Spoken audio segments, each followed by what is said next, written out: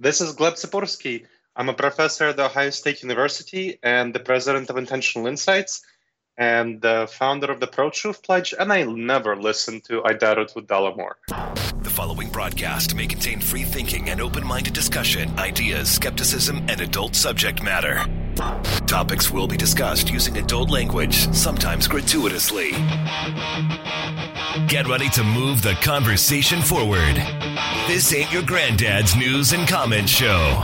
This is I Doubt It with Dollemore.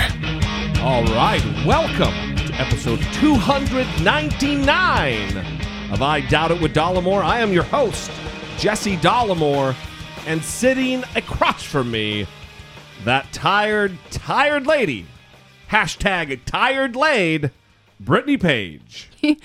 It's so funny because I keep getting messages and tweets with variations of hashtag laid. Yeah. Hashtag special laid. Classy laid. Hashtag classy laid. It's Dumb great. laid. Yeah, I love that people are responding to hashtag whatever laid. Well, it's great. It's something you say all the time. Without the hashtag, yes. Yeah, that's right. I do say laid. Short for lady. Yes. I'm just a dumb laid. Exactly. Which is often ironical. Ironical? Yeah, it's ironical. Uh-huh. You say it ironically because... That was a joke. Uh-huh. You say it ironically because, you know, a lot of misogynists think, oh, you're just a dumb lady. You don't know what you're doing. Yeah. So you just embrace it. I'm just a dumb laid. I can't understand smart things. Yeah, like when someone was surprised that I was able to make a double-sided copy. Oh, you were able to, you figured that out? Yeah, I figured that out. I can also breathe without thinking about it. Yeah. Again. It's kind of what I do. I've seen Mad Men. We're good, okay? I was trying to think of her name. Joan. Joan, that's right. Yeah. There's all kinds of secretaries, though. Who actually spent some time in real life in Idaho. Oh. Like grew up in Twin Falls as a kid. Huh. Or something. That's a bummer. Yeah. So, speaking of dumb laids. Yeah. Let me say, sometimes I'm very proud of Brittany Page. Today was actually one of those days in a grocery store. Actually, it wasn't today. Mm-hmm. A few days ago. Yeah. In a grocery store. Mm-hmm. Checking out. And there's some kind of it always is this way. Maybe it's this way for you too. Whatever line you pick in the grocery store, inevitably, something's going to fucking happen that's going to tie the line up. Somebody's going to be returning something. Somebody is going to be disputing whatever. They're going to have a fucking coupon from 1982 that doesn't work, and they demand that it be credited. I think you're just remembering the times. And something goes on. More overwhelming than the times that things don't happen. My bad luck. Yeah. Well, this was the case the other day. Yeah, we got in line, and there was an older woman cashier, and I was waiting, and she was finishing up with the guy in front of me, and as he was going to leave, she said to him, and we disagree on what was said here, but the gist of what it was is he was using an EBT card. Like food stamps card. And she said, next time, just tell us up front that you're using an EBT card, and we won't charge you for the bag. And you think she said we won't charge you for the tax. Yeah, whatever happened, they had to refund money onto his food stamps card. His right. EBT card.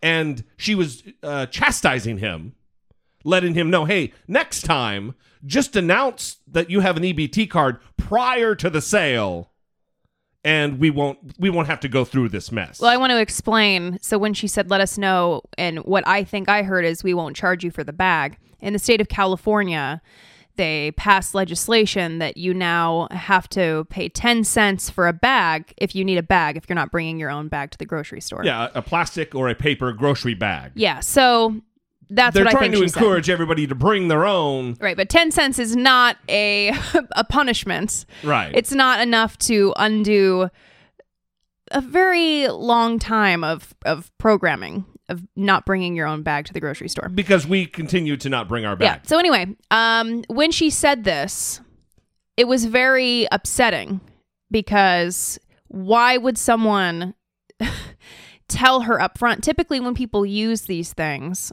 they're trying to hurry up through the line. They're trying not to draw attention to themselves. Yeah. They don't want to be recognized as someone that's using government assistance.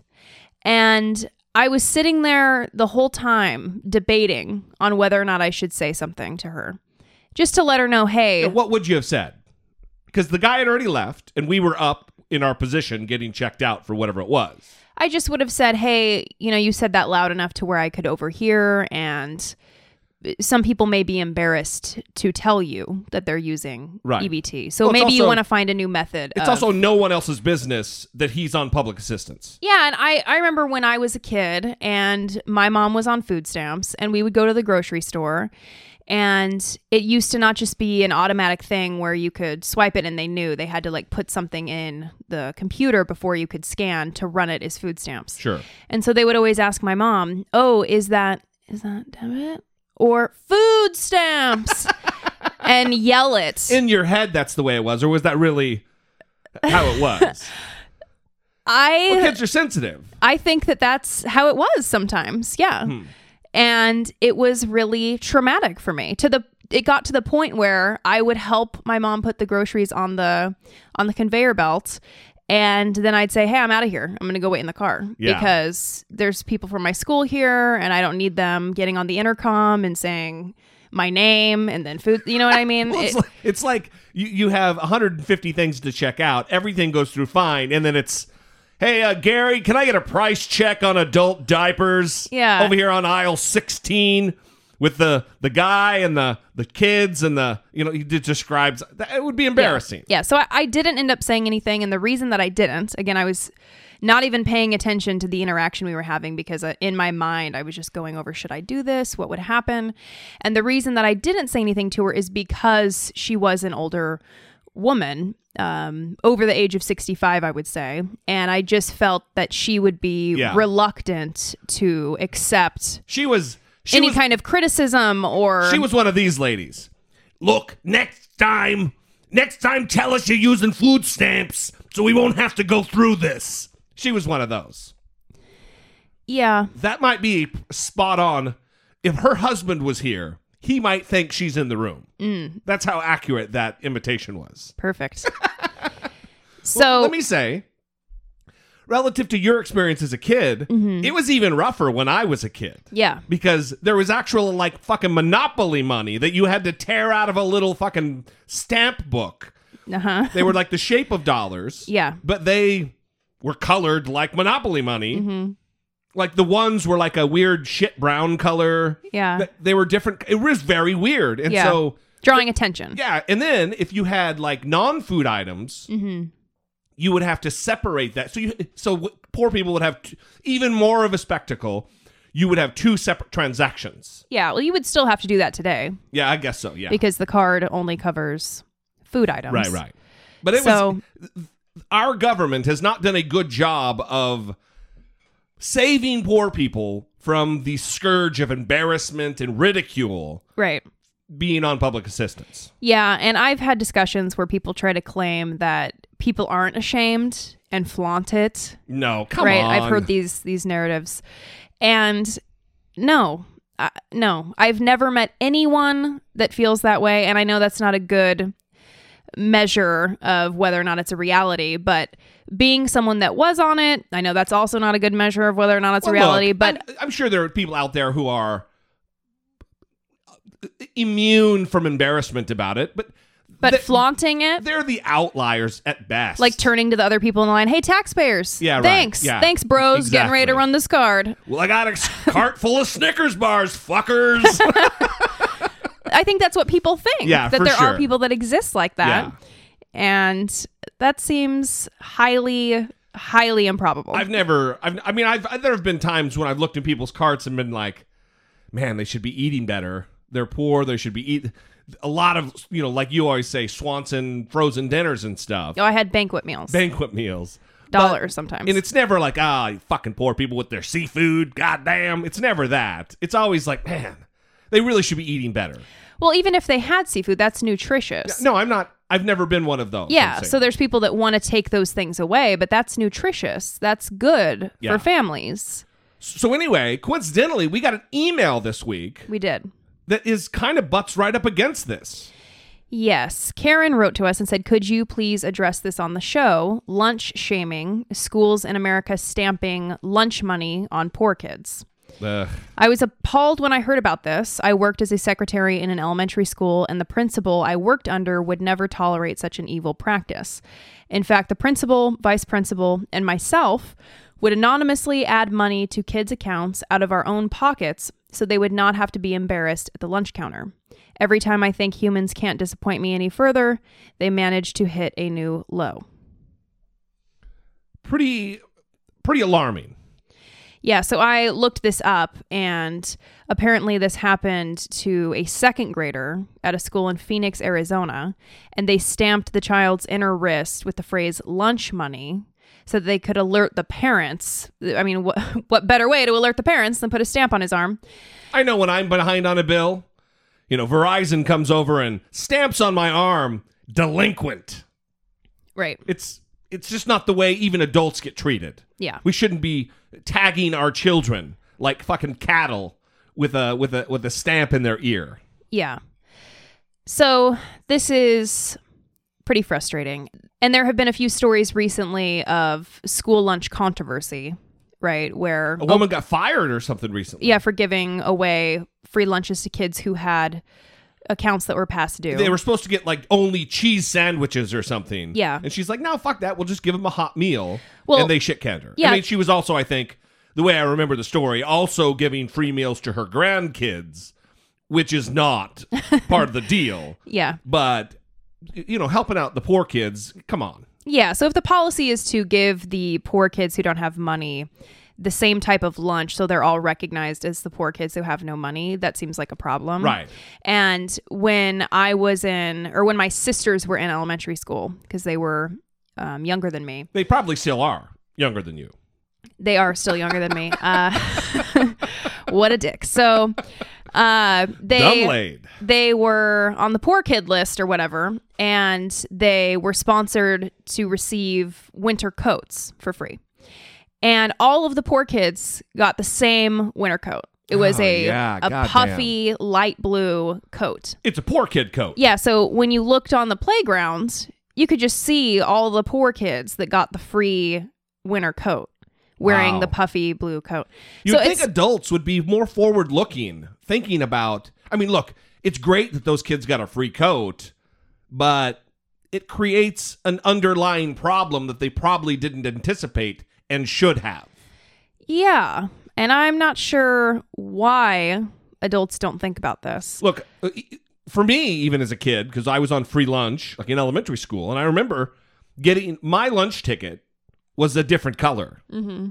So you walk up with like your pink ticket or whatever color it was. Yeah. And you're the fucking free lunch kid. You're the poor kid. Oh, here's my poor lunch. And then there were three colors. You had full rich kid color, and then you had reduced priced color, which was like yellow or something, and then full ass poor kid pink or whatever. Yeah. And it was a bummer. It was very embarrassing. And then apparently at some point they caught on and they switched it. But then when you got to the person who punched your ticket, they would punch your freebie ticket because it had some code on it. And then they would turn and mark a giant tally on their big free kid, poor kid list. Yeah. So everybody knew. And kids pay attention to this shit. Oh, they for sure do. Yeah. And especially kids that are prone to bullying or things like that, right? Yes. They're going to pick up on these things, and these kids might become targets. Not me. Not a little tiny, skinny, redheaded ginger boy. I didn't get ever teased, Brittany. I'm sure. Bullying was not a part of the metric of my childhood. Yeah. Just automatically the top of the class. Yeah. Yeah. I was the cool kid in elementary school. Didn't even have to try. Just came naturally, right? Wow. Good times. God damn, I wish I was the cool kid. Yeah, so... Still, I wish I was the cool kid. So... I don't at all, by the way. Karen, thank you for your email. And I'm right there with you on feeling angry about this. But hopefully the more that people talk about it and talk about their experiences, it will help people become more compassionate toward this issue. Yes. I think a lot of times the lack of compassion here is people who haven't experienced this and are angry with the parents, right? So a lot of this is similar to other welfare arguments where, well, I don't want to have to give handouts to an adult.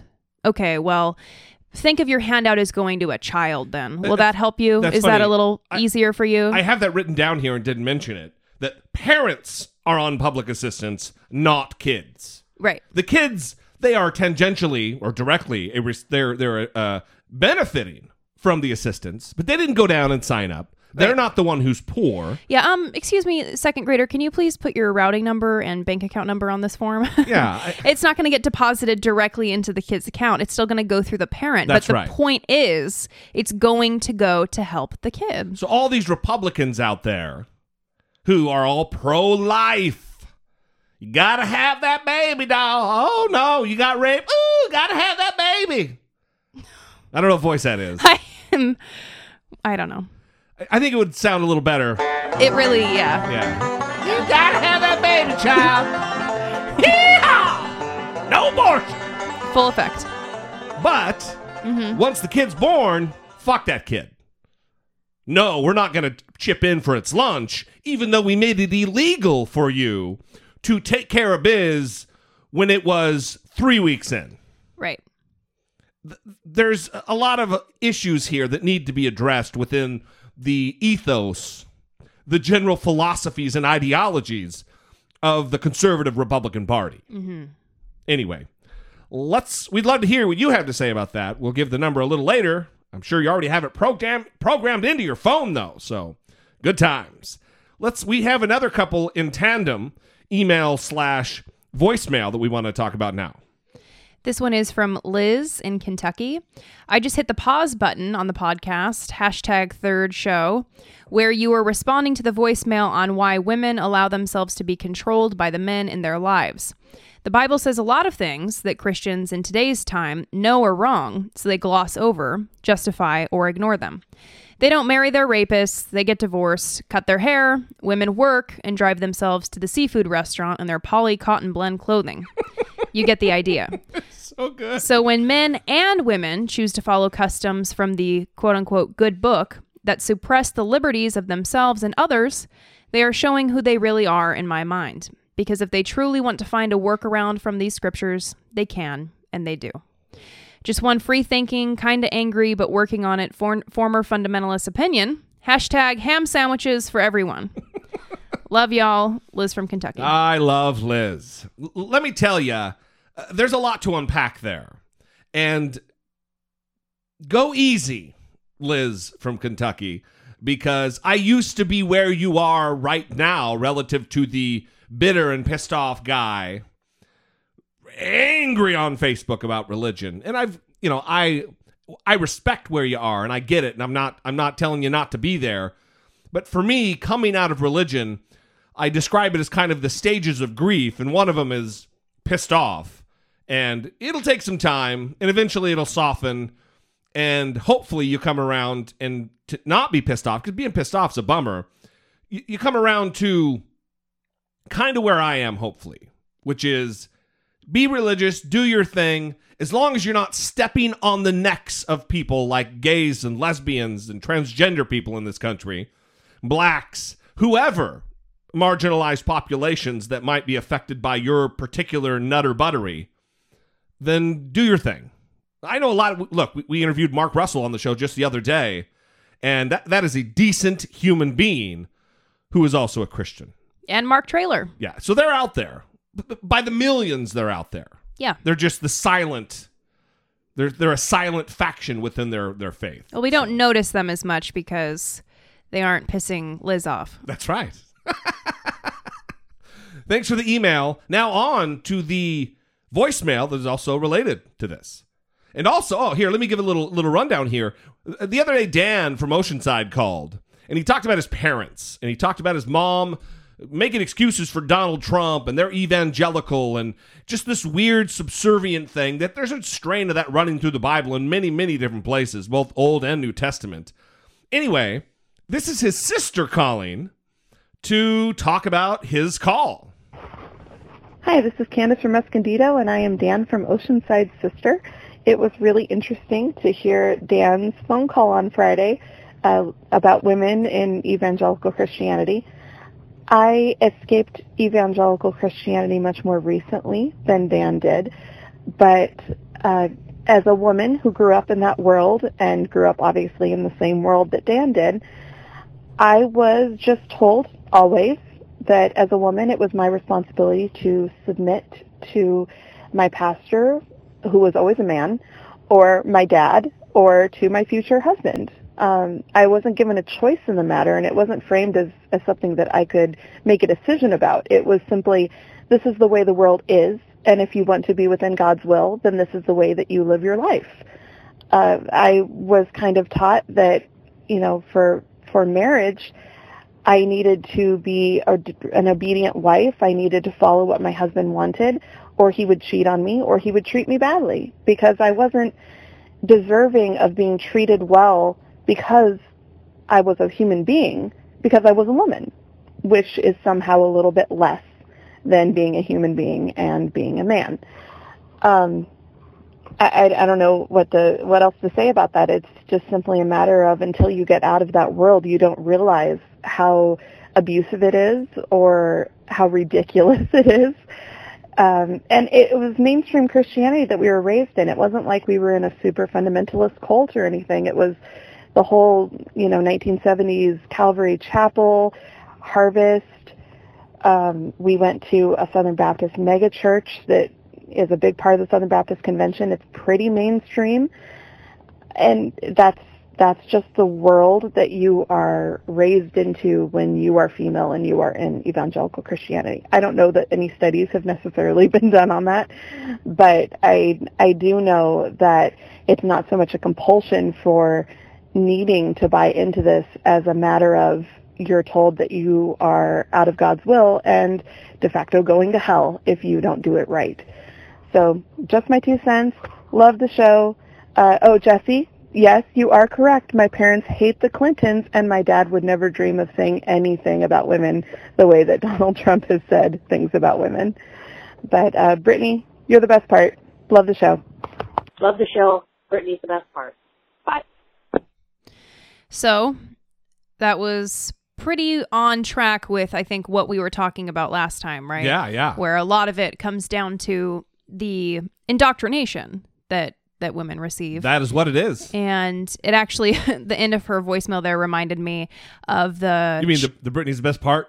No. The something about hell. I don't remember what it was, but we saw a church sign today, and it said, is it heaven or is it hell? Come in to find out. Come in to find out. I'll be right in. Can't wait. Can't wait. Let's figure this out. Well, they attest to be some kind of an LGBT affirming faith, which is fucking nonsense. I mean, I'm not going to get into it, but I'm not. I know. I'm getting the shut the fuck up look from Brittany. Well, you have a smile on your face, which is nice. It's a change. Yeah.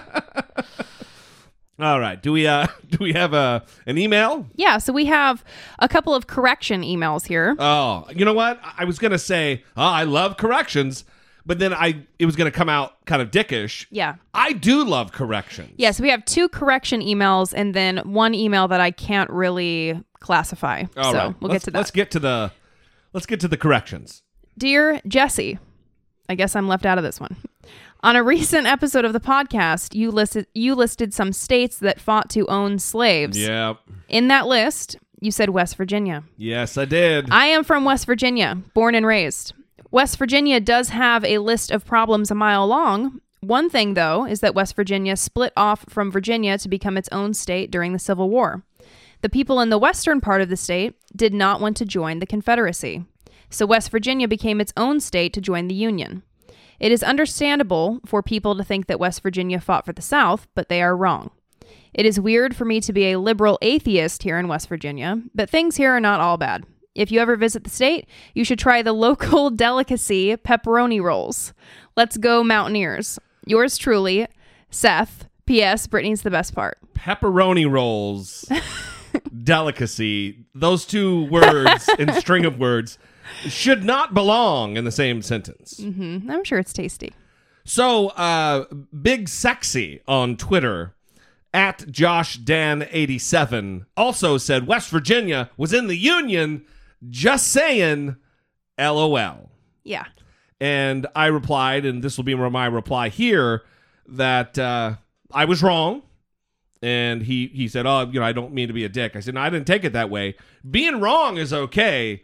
Staying wrong is unforgivable. Mm-hmm. And that's it. And what happened in that moment, although I did not know, I was just going through a mental map. And those of you who will remember how I did it, I started with like Georgia and went down the line, Georgia, Alabama, Mississippi, Louisiana, Arkansas, Missouri. I just went from east to west and then back from west to east across, and then I named West Virginia in there. So my bad. I was wrong. I don't mind being corrected. Fuck, wrong is wrong. Mm-hmm. I don't want to be wrong. Yeah. When it happens, let's all move on together. That is good. And we certainly don't want to give bad information here. Right. Next email. This is from Jessica, and I'm not going to read the whole thing because I didn't do a word count on this, but it's probably somewhere between 25,000 and 30,000 words. Probably not that long, but very long. Yeah. Okay. It could be a novel. So, hello, Jesse and Brittany. In episode 298, a caller ended his call saying that the Civil War was not fought to end slavery. Jesse, you went on to say that the Civil War was fought to end slavery, blah, blah, blah, blah. And then you went on to bitch about states' rights. Did you blah, blah, blah, or did she blah, blah, blah? She blah, blah, blah. She blah, blah, blah. Yes. Okay. So she's saying that I blah, blah, blah, blah. Yes. All right. I think you missed the caller's point. Delaware, Maryland, Kentucky, and Missouri were all slave states that were loyal to the Union during the Civil War. When Lincoln issued the Emancipation Proclamation, it did not apply to these slave states because they were a part of the Union. So if the Civil War was fought to end slavery, why didn't the Emancipation Proclamation also apply to slave states in the Union? It's very frustrating as a Black American when I hear people speak about the Civil War as if it was a war fought by noble white Americans from the North to free the African slaves. This may be true for a handful of whites, but this was not the initial objective of the Civil War. Unlike the Southern states, the Northern states' economy did not depend significantly on slave labor. So Lincoln, freeing the slaves in the Confederate states, was a military tactic to weaken the economy in those Southern states. Though Lincoln was an abolitionist, he did not believe blacks and whites were equal, and his first objective in winning the Civil War was not to free the slaves. This is evident in the fact that he was willing to compromise the freedom of the blacks in the slave states that were a part of the Union. So from my perspective, as a Black American, and probably the perspective of the caller, the Civil War was not fought for the benefit of my ancestors. It was fought for the benefit of white Americans. Freeing the slaves was a second thought. Okay. Well, let me dive into this because there's a lot of nuance here. When I was speaking, I don't disagree with anything you said, Jessica. Not a single word. But when I was speaking, I was talking about what the South was fighting for. The South was fighting for the right to own other human beings. You're right. I think the North was fighting for keeping the Union together for an economic purpose. But that's not why the South was fighting. The South was fighting so they could continue to own other human beings. So there were two motives at work here. The war was being fought for one reason by the North and another reason entirely by the South. Now, of course, it is economic for the South, but that economic reason rests solely on their quote-unquote right to own other human beings, aka slavery. So the South was fighting the war about slavery, and the North was fighting to keep the economic cohesion of a unified United States of America. I don't disagree with anything you said. Now to me. Oh, you get a little bit of this. This is the kind of email I like. In that same episode, you said white supremacy is not a thing. Though I think I may understand what you're saying, I want to challenge you on that because to me, white supremacy is very real and a thing that has affected many American and non-American lives. Historically, this country has favored white people based on the idea that the white race is a superior race, and from that, a system of privilege and racism has been established. I strongly feel that once we acknowledge that white supremacy is truly a thing, then we can combat the effects of it. On your show, you've acknowledged that white privilege exists. Then where do you think white privilege originates from? Thanks for your time. I enjoy your show. You guys have a great day. Jessica. I think I see where she's coming from here, but I think she's I'll let you explain, but I think she's misinterpreting what she heard the wrong way. Well, I said white supremacy's not a thing. So Right. the definition of white supremacy is the belief that white people are superior to those of other races, especially the black race, and should therefore dominate society. And that is not a real thing. There is no... White people are not superior to other races. Hence, white supremacy isn't a real thing. Right. So Now, there is a movement of white supremacy, yes. and white supremacy based, again, like tangentially related to white privilege, Right. is for sure a thing. Yeah, and so But it's not because of a real... I'm sorry. Go ahead. So me saying that it's not a thing is that these people who are trying to advance the narrative that whites are superior, well, they're not. They're fucking wrong. That's what I was getting at. I do believe white privilege is a thing, and absolutely. And there is a movement of white supremacy, Right. but it's based on the fallacy that whites are superior, Right. which is just not right. Right. Yeah.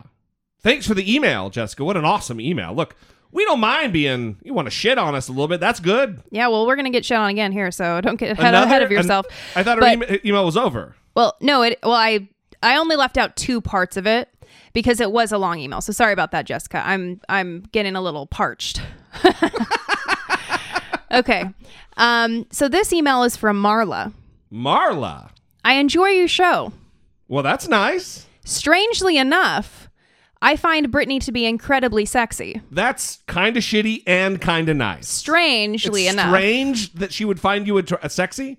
I guess. So, good, Uh-huh. shitty, back to good. Yes. What's next? Your merchandising is also a plus. Oh, that's nice. Yeah. I was going to order one of your made in China coffee cups. That might be considered a bad mark. You know, to make America great again. But fear a nuclear war will break out any second now, so I'll have to pass.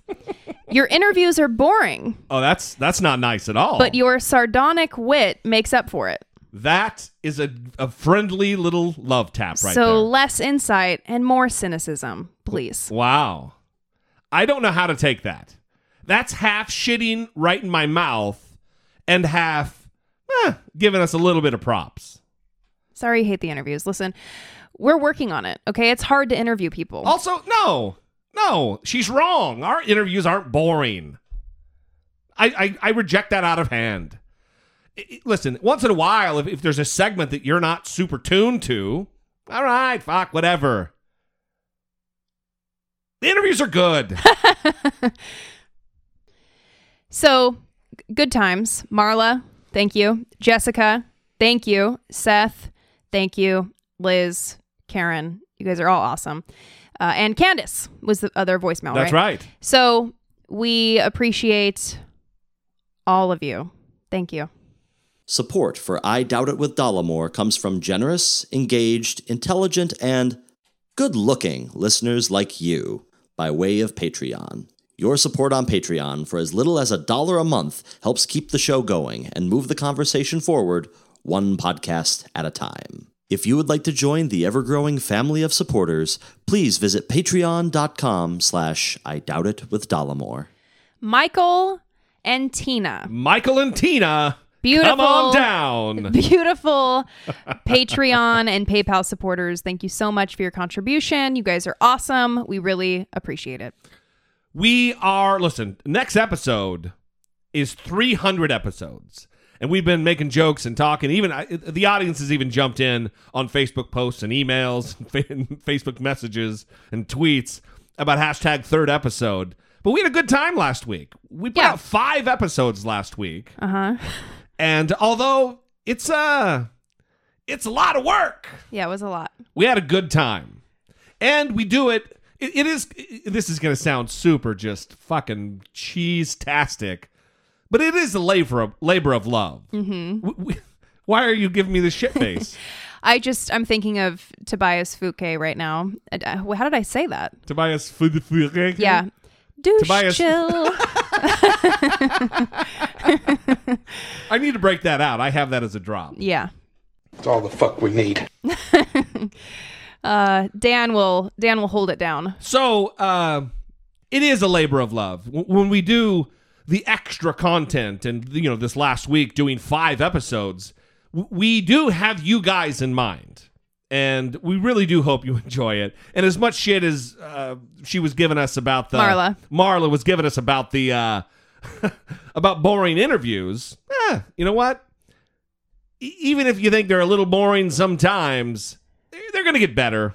We're going to get better guests. Yeah. The more that you guys reach out to people on Twitter, the more that you reach out to people that you want us to interview, and the more we interview, the better they're going to get. I went into immediately blaming myself just like a delicate laid would. I did not. # delicate laid. And I do think that it is just different people respond to different personalities, right? So maybe Marla isn't a fan of certain personalities that we've interviewed, but there have been other personalities that I'm sure that she's enjoyed. There's a vast ocean of difference between Dr. David Pizarro from Cornell University and Dr. Gleb Sibursky from Ohio State. Just a different delivery style.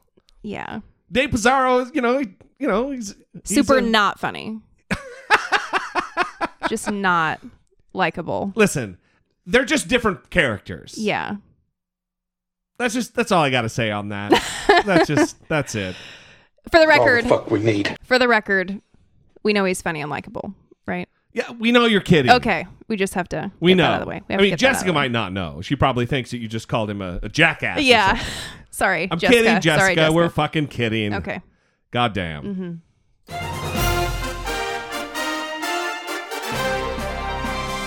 Dalamocracy. Facing down pessimistic politics with realistic optimism. All right, let's start with Donald Trump and his taxes. We didn't address this last week at all, and I should have, but so much was going on. But now this week, it's really going to start hitting. It's going to start hitting the rubber is going to hit the road, as they say. Brittany Page. Sorry, as they say. I'm filled with beer and whiskey right now, and I get a little burpy. Yeah, that would be expected. Little burpy. Okay. Not good when you're talking into a microphone. Yes. So Steve Mnuchin. This guy. Have you seen him talk? Yeah, he's a twitchy freak, isn't he? No, I'm more talking about his mouth when he talks. Have you just watched his mouth? Yes, he's a freak. I mean, I'm not going to go there, but I'll say it's scary. You're saying he may or may not have women bound and gagged in his basement awaiting death at the hands of a serial killer. Is that what you're saying? I'm not saying that. You're not saying that? I'm not saying that. What is it you're saying? I am just saying it's a little... I had to stop the video because I didn't want to watch it anymore. That's what happened. So, well, wait till we get to the Lou Dobbs clip later. And the entire time I'm listening to... we'll get to it then. Anyway, Steve Mnuchin talking about the tax plan, the largest tax cut in history. And they're bragging about this, trying to turn the United States into the state of Kansas, which is being ruined day after day by Kansas Governor Sam Brownback. Get ready for Trumponomics. We're returning power back to the people. Just before he hits 100 days in office, President Trump is unveiling a tax plan that would be a boon to big business and potentially make the deficit go boom. So this is going to be the biggest tax cut and the largest tax reform in the history of our country. And we are committed to seeing this through. The White House tax plan includes what officials are calling tax relief for middle-income families and help with child care costs through the tax code, as well as a massive reduction in the corporate tax rate, which would plummet to 15%.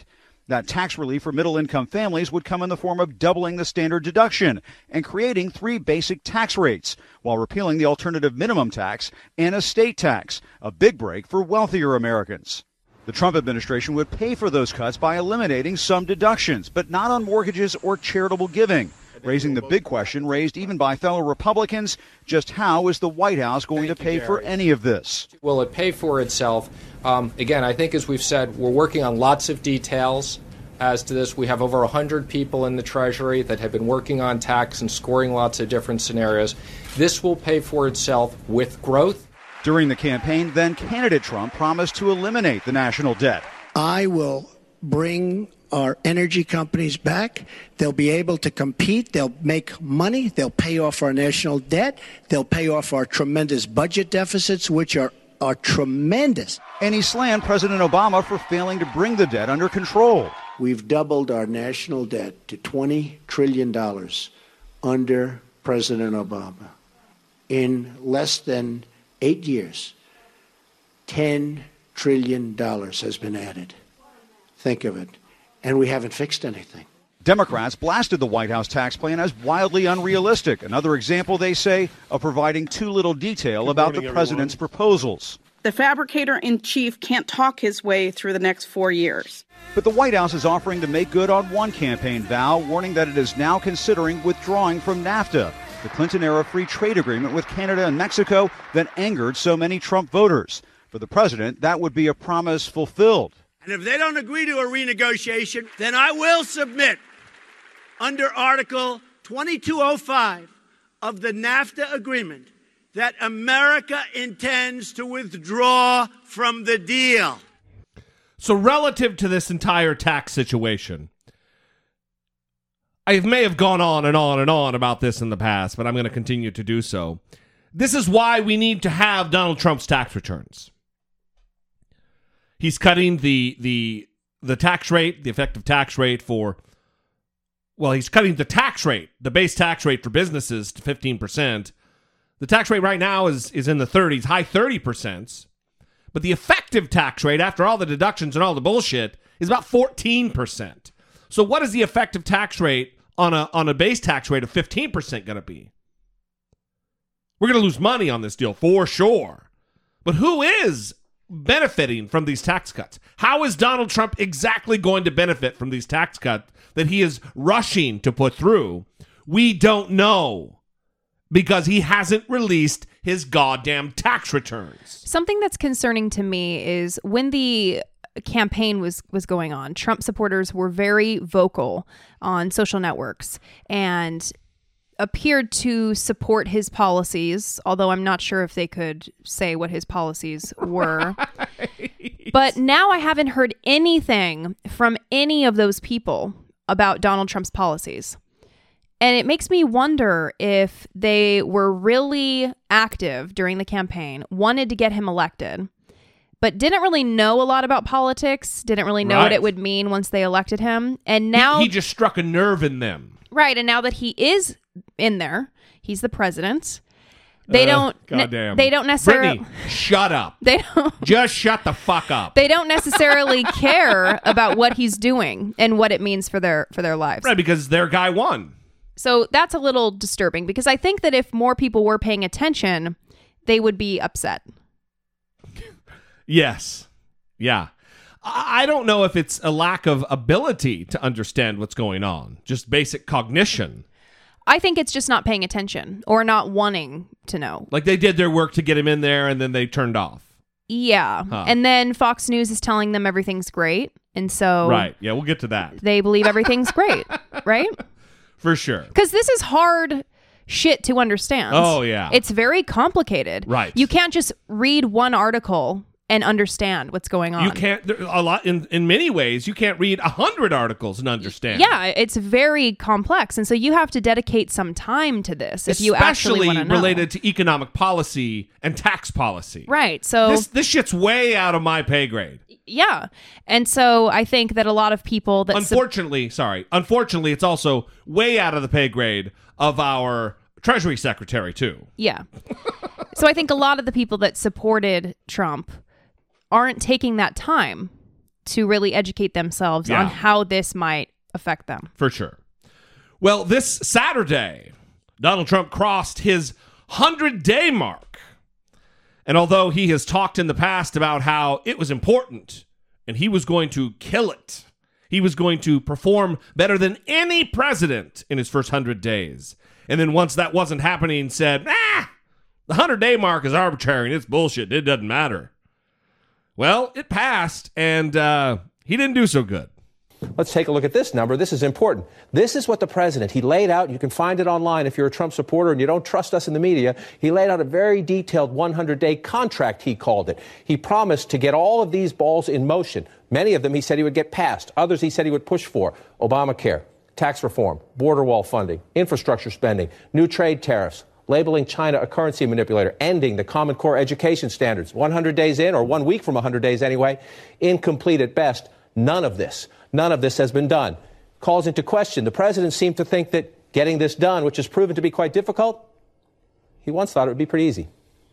We're going to make America great again. It's going to be easy. It's going to be easy. It's going to be easy. It's very easy to be presidential. We have drugs. We have debt. We have empty factories. That's going to end. That's going to end. So easy. So easy to solve. Believe me, the jobs are coming back, folks. That's going to be so easy. This is so easy. I want to jumpstart America, and it can be done, and it won't even be that hard. Fucking dumb guy. I mean, really, have we ever seen this level of idiocy? Trump is he's a dumb guy. He's a goddamn dumb guy. So I don't know why anyone would have believed someone who says this. This should have been one of the most concerning things that he said, because he doesn't have any experience. And so anytime someone who has no experience in something starts telling you how easy it is, you should automatically not trust that person. Well, it's even like with him and Jared Kushner. Mm-hmm. His 30-something son-in-law. Mm-hmm. He says, if you can't bring peace to the Middle East, if you can't, a guy who's barely in his 30s, nobody can do it. It's not even about his age. Are you fucking kidding me? Just look at his life. What has his life been? I think in Donald Trump's head, dumb guy Donald Trump, it's, you're a Jew. If you can't do it, nobody can. I don't know. Seriously. Yeah, but this should have been one of the most concerning things. So, because everyone knows that being president is hard. That's of course it's hard. Universal understanding here. We're going to get to that too. I've got a clip for that too. I got a clip for everything today. I'm sure you do. Brittany Page. So, let's talk a little bit about the geniuses over at Fox News. Sean Hannity and Lou Dobbs. Seriously, this was a jerk fest 89. S and the D. If only they could have had Donald Trump there so they could have did the old double stroke on the Trump dick. Oh my God damn, this is unbelievable. Can you just be careful of the things that you say in terms of visuals that you inflict on people? Only because I did the double jerk. What Will Ferrell would call the Western hand job in his George Bush Broadway show. Perfect. On HBO. Okay, stop doing it because I'm having problems. Imagine now. when you were a kid and you gave your friend or your sister or your brother an Indian burn. Yes. That's not politically correct, but an Indian burn on their arm. Mm-hmm. That's what I'm doing, except on an imaginary penis in my hand. Yep. Brittany is now she's refusing to look at me. Anyway, Sean Hannity and Lou Dobbs did a little S of the D. A little assembly line jerk off on Donald Trump. He wasn't there, but it was imaginary. About his first 100 days. Listen to this ridiculous display. And they are the precious, wonderful, inclusive party. It has something to do, I think, Sean, with who is president, don't you? The number of Democrats, as you say, who supported actually... Hang on. And I failed to mention, I wanted to mention this up front. Try to listen to Lou Dobbs without screaming. Clear your fucking throat, Lou Dobbs. The entire time, it's like he's gurgling something. I'm not going to say that it's something that came out of Donald Trump. Oh, my God. But there's something in the back of his throat that needs to be cleared. Yeah. Paying some attention to the national sovereignty just 10 years ago to about 2009, 10. Those people are gone. They are now Schumerites. They are, the acolytes of the head clown, as President Trump calls him, and they have been clowns. And what I can't understand, actually, Sean, is why anybody takes the left seriously in this country. I really think the president is in a very good place. He has done more than any president in recent history, certainly in the last half century, in the first 98 days of his presidency. And to sit here and to watch, Laura, bless her heart, she's trying to be nice to Paul Ryan. As you know, I never have worked very hard to be. I think the man is absolutely a disaster. He's become nothing less than a caricature as House Speaker. He's inept, and the conference, if they don't get rid of him, we're going to watch this nonsense go on in perpetuity. What's so frustrating, I know you have actually called for the Speaker to step down. Absolutely. And you're one of the few. What's so frustrating is the opportunity that's presented to the country before us to really institute change. We've been going over in this program. I won't put up the list tonight. But all the accomplishments of the president, keeping his promise, checking off his list. He's not perfect. Nobody's perfect. But he's done a really good job. Well, he's pretty close to perfect, Sean. Pretty close. I'm Everything serious. Everything he can do on his own, he's doing. He's worked his tail off, still is. Yeah. Meanwhile, taking care of national defense, national security, and all the challenges that aren't on the Trump agenda. I mean, it's truly remarkable what he's doing, and the credit that he is not receiving for what he's done. But, I think he's in a good place, and I'm inferring from watching him just in the last few days. He's no longer, he is perfectly willing, if the House is so reticent to do the people's business, then let that fall on the heads of Paul Ryan and his leadership team, because they are absolutely deserving of accountability and blame. Do you worry about, and maybe this is an artificial... National defense and national security were not on his to-do list. Not only that, they're giving him props for something that it's his job. He's the commander-in-chief of the armed forces of the United States of America. And he's even doing that. Oh my God. Let's just get down and fill our throats until they can't be cleared with his secretion. This is making me very unhappy. Did you hear this part though? But he's done a really good job. Well, he's pretty close to perfect, Sean. Mm-hmm. Are you kidding me? He's done a really good job. No. He's pretty close to perfect, Brittany Page. Are we going to talk about how Donald Trump... What was in his throat? No. Oh. No. How Donald Trump misses his old life because he didn't know this was going to be so much hard work? I loved my previous life. I had so many things going. I actually... This is more work than in my previous life. I thought it would be easier. I thought it was more of I'm a details-oriented person. I think you would say that. But I do miss my old life. I like to work, so that's not a problem. But this is actually more work.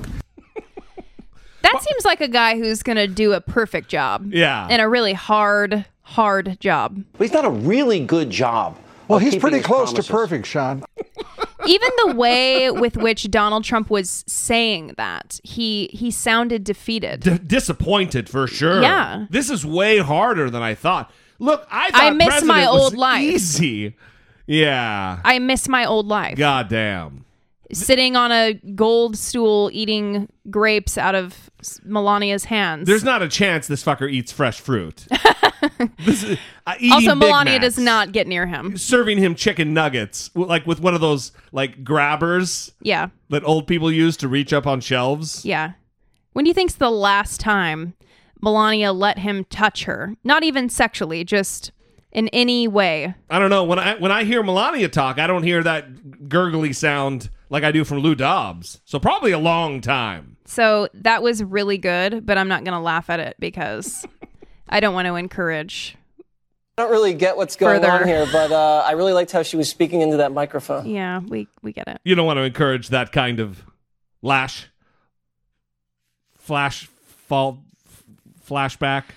Okay. What is happening next? Is this a hashtag third episode? No. What was the hashtag that we were saying? Hashtag third episode. Okay. Yeah.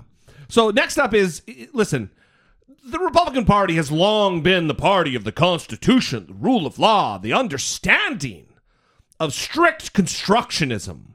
We literally read the words of the Constitution, and that is how we should interpret it. Well, Donald Trump went on a tirade about how a lot of the reason he's not getting a lot of what he wants done is because of the archaic rules that he's bound by, both constitutionally, but also the Senate rules. But also, like I said, the Constitution of the United States. We don't have a lot of closers in politics, and I understand why. It's a very rough system. It's an archaic system. You look at the rules of the Senate, even the rules of the House, but the rules of the Senate and some of the things you have to go through, it's really a bad thing for the country, in my opinion. They are archaic rules, and maybe at some point we're going to have to take those rules on, because for the good of the nation, things are going to have to be different. You can't go through a process like this. It's not fair. It forces you to make bad decisions. I mean, you're really forced into doing things that you would normally not do except for these archaic rules. Okay, so now the comments that we talked about last time that he made about Kim Jong-un really make sense, because he's shitting on the constitutional checks and balances that he has to deal with. There's limitations to his power. And it's really bad for the country that he has those checks and balances. They're really bad. A lot of this is courts can knock down his executive orders related to the Muslim bans. Mm-hmm. He doesn't like that. Yeah. Also, I just love that a Republican president is saying that it's an archaic system and the Constitution is getting in his way. He just appointed Neil Gorsuch to the Supreme Court. That is an awesome point. There's always this debate, right? Are you going to take the traditionalist view of the Constitution, or are you going to view it as a document that's always evolving and can change? Right. You got your strict constructionists and loose constructionists. And it's literally what the words are, or is, like you said, the Constitution, a living, breathing document. Yeah. That is, it evolves. Yes. And for our time. And Donald Trump apparently wants it to evolve. Yeah, of course. Well, or just be gone altogether. So does he know that Neil Gorsuch doesn't feel that way? I really would love to know how Republicans are going to react to that statement. Yeah.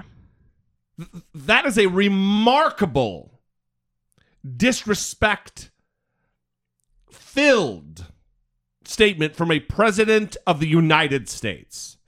A man who rose his right hand and swore to protect and defend the Constitution of the United States against all enemies, foreign and domestic. Little did the Republican Party know he was the enemy to the Constitution, as evidenced by his words right now. Mm-hmm. Disgusting. Speaking of Kim Jong-un, though, Brittany Page, he sat down and he did an interview with Dickerson. They spanned a wide-ranging interview. This is about 3 minutes of it. It's really good because Donald Trump says a bunch of dumb stuff. So I'm going to pause it about in the middle. But he gets to Kim Jong-un, and it is just about as tasty and dumb guy as you would imagine. Good morning and welcome to Face the Nation. I'm John Dickerson. On this 101st day of the Trump administration, we begin with our wide-ranging interview with the president, taped yesterday in the Roosevelt Room at the White House. We asked him about the news that North Korea had fired yet another test missile late last week, how he has changed his thinking on China, and what he has learned in his first 100 days in office. Mr. President, you and the administration said to North Korea, don't test a missile. They have tested a missile. Is the pressure not working? Well, I didn't say don't test him, miss. He's going to have to do what he has to do. But he understands we're not going to be very happy. And I will tell you, a man that I've gotten to like and respect, the president of China, President Xi, I believe has been putting pressure on him also. But so far, perhaps nothing's happened, and perhaps it has. This was a small missile. This was not a big... Perhaps something hasn't happened. Perhaps it has. Wow, it's definitive information from the leader of the free world. Thank you, Donald Trump. I also love that he said he's not going to be happy. Oh, no. Oh, no. He's not going to be happy. This was not a nuclear test, which he was expected to do 3 days ago. We'll see what happens. You say not happy. What does that mean? I would not be happy if he does a nuclear test. I will not be happy. And I can tell you also, I don't believe that the president of China, who is a very respected man, will be happy either. Not happy mean military action? I don't know. I mean, we'll see. The Chinese are allies, have been allies with North Korea. How are you sure that they're not using this as a way to test you? You can never be sure of anything, can you? But I developed a very good relationship. I don't think they want to see a destabilized North Korea. I don't think they want to see it. They certainly don't want to see nuclear on, from their neighbor. And they haven't liked it for a long time. But we'll have to see what happens. The relationship I have with China, it's been already acclaimed as being something very special, something very different than we've ever had. You're claiming that. It's already been claimed at that. You're the one claiming that. No one's claiming it's super special, you fucking cake-eating dick face. But again, we'll find out whether or not President Xi is able to affect change. I hope he is. Why do these missiles keep blowing up? Well, I'd rather not discuss it, but perhaps they're just not very good missiles, but eventually he'll have good missiles. You don't want to discuss it because maybe we have something to do with it? I just don't want to discuss it. And I think you know me very well, where you've asked me many times over the last couple of years about military. I said we shouldn't be announcing we're going into Mosul. I said we shouldn't be announcing all our moves.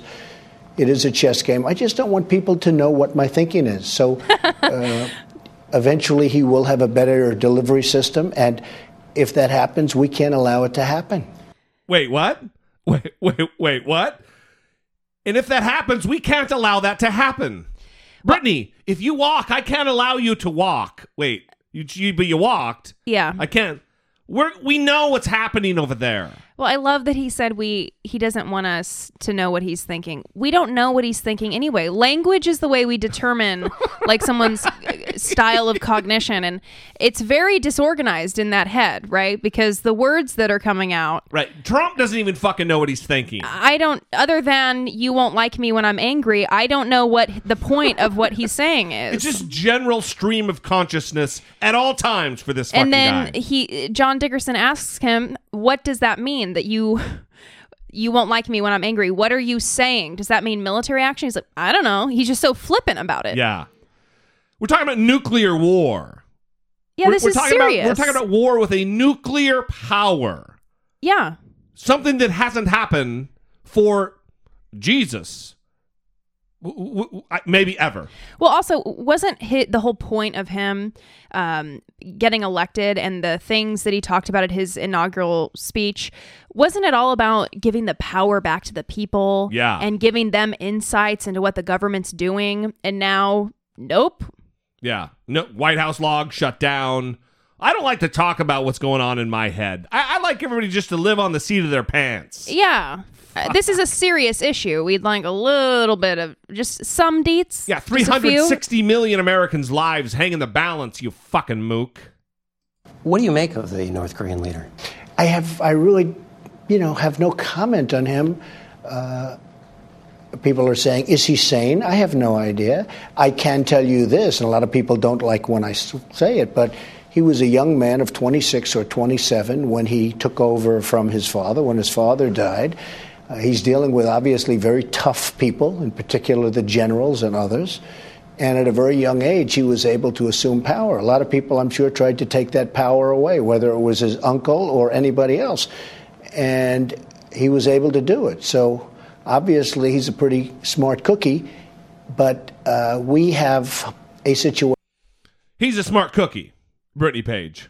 I like for my presidents to not use phrases like smart cookie. Well, especially about ruthless, brutal, murderous dictators. That would be even better. So, Chuck Schumer, minority leader in the Senate, is the head clown who gets zero praise, zero compliments from our president. But Kim Jong-un, a murderous dictator who we very well could be at war with, is a smart cookie. He's getting praise all day long. But political opponents get berated and name-called by this president. I also heard that Kim Jong-un is actually not a smart cookie. Because, no, I'm being serious. When he was at college. In Switzerland. Yeah. He was not smart. He was not at the top of his class. He was not doing well. Also used to brag a lot about the family from which he came. Wow. And I wonder who that's like. He ate a lot of Swiss cheese, I heard. Oh, really? Which is interesting. Swiss cheese is pretty good. Was it on Big Macs and nuggets and stuff and KFC like Donald Trump? Because there's a lot of parallels there that you just named that could have been Donald Trump. Yeah, that's true. It just said Swiss cheese. I don't know. That's a weird little nugget of information to have. Yep. Now it's in my brain forever. Lover of Swiss cheese. Mm-hmm. Kim Jong-un. Yep. Smart cookie. All right. Well,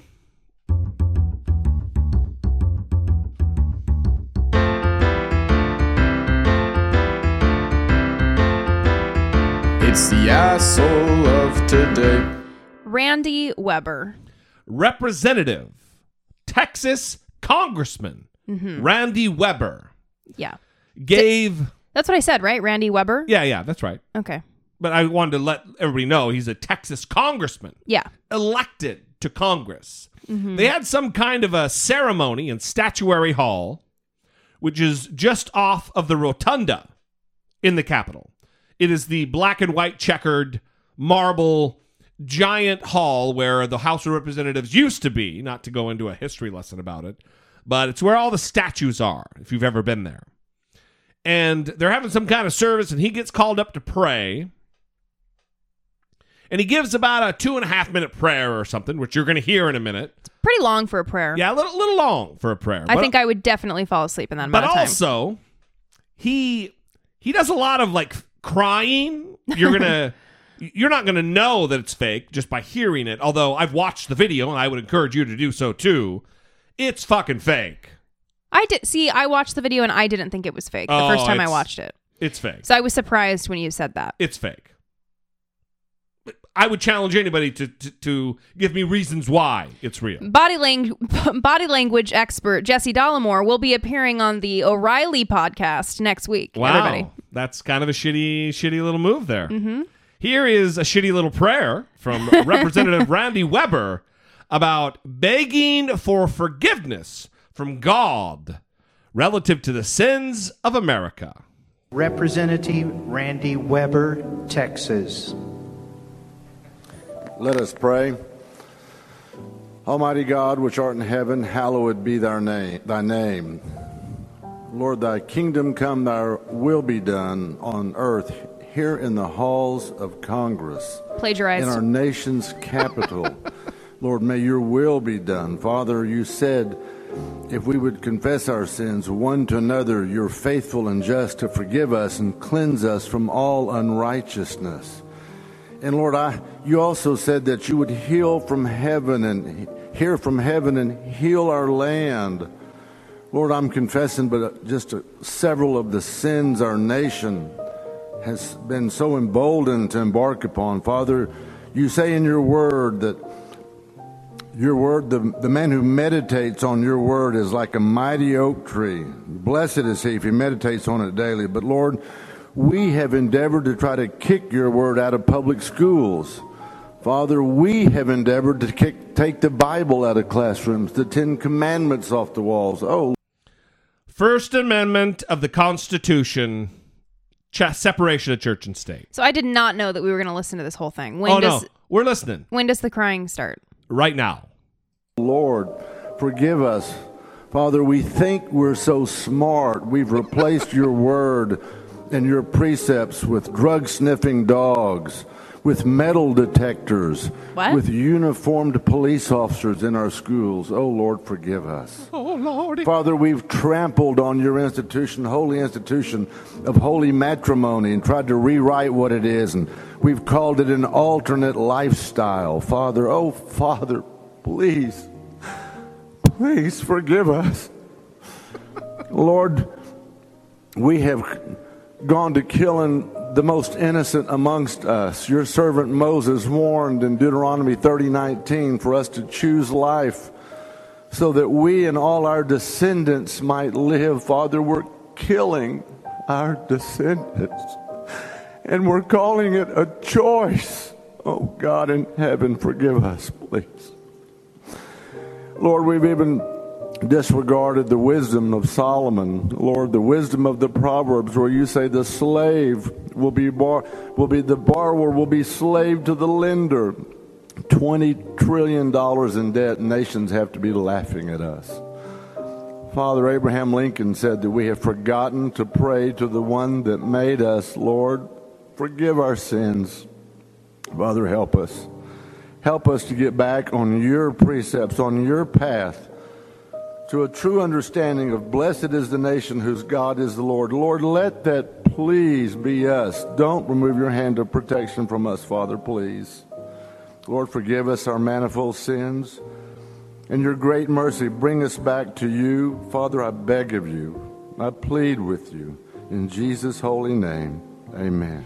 See, we had very different reactions to this because you think he's fake crying and you laughed. Yeah. I think that it's real crying, and I feel very bad for this person. If it is real crying, which I do not believe it is, I believe he's fucking faking. If it is, I should have your reaction. Yeah, and that it's alarming that he really believes. Well, I feel bad for him. I think that he genuinely believes these things, and I don't know if they're genuine tears. I don't know, but he. Well, I am a certified body language expert. Right. Brittany Page. And it's... Again, it's... By the way, anybody who works for CNN or Fox News out there, if you want to hire me to come on as a consultant for your show, Jesse Dollimore, certified body language expert. It's one of those things where once you... Kind of like belief in God, right? You can't just flip the switch back on and believe again. Yeah. With marriage equality... They genuinely believe that this is an abomination, this is a sin, that it's taking the country off course. And I just see it as love. And I don't care, don't think anyone else should care. It's another relationship. Stop worrying about it. Right. And he is begging the Lord to give him forgiveness, to give us forgiveness, all of us collectively. Listen, then maybe he shouldn't have taken the same oath that the president took and that I took when I joined the Marine Corps, that he's going to swear to support and defend the Constitution of the United States against all enemies, foreign and domestic. Hence, not putting Bibles in schools, not putting Qurans in schools, not putting other religious texts in schools. It's our Constitution. He swore. He gave his oath to do so. And now, apparently, he wants a fucking theocracy. That's a problem. It is a problem. Maybe he should go into the ministry and get out of politics. Yeah. That's what I'm saying. Was that music put on the video? Or was I just hearing that while he was talking? Somebody's playing piano. Oh. There was like a little ceremony. They had like chairs, and there was one dude really full-on crying in the crowd. We're going to pput the video on the Facebook page. The piano player thought it was just going to be a 10-second prayer, like a normal prayer, and he only knew that 10-second little section of music, so he had to keep replaying it over and over again. Yes. Well, listen, we are going to leave you there. However, let me say this. We're back to hashtag 2 episodes. Second episode. A normal week here. But we would love for you to partner with us to help us move the conversation forward like we have over the course of over 300 episodes. If you would like to, if you're in a position to help us out financially, we would greatly appreciate it. You can go to dollemore.com/PayPal or dollemore.com/Patreon. We love you guys. We appreciate you. And we will see you next time. For Brittany Page, I am Jesse Dollemore, and this has been I Doubt It. Douche chill.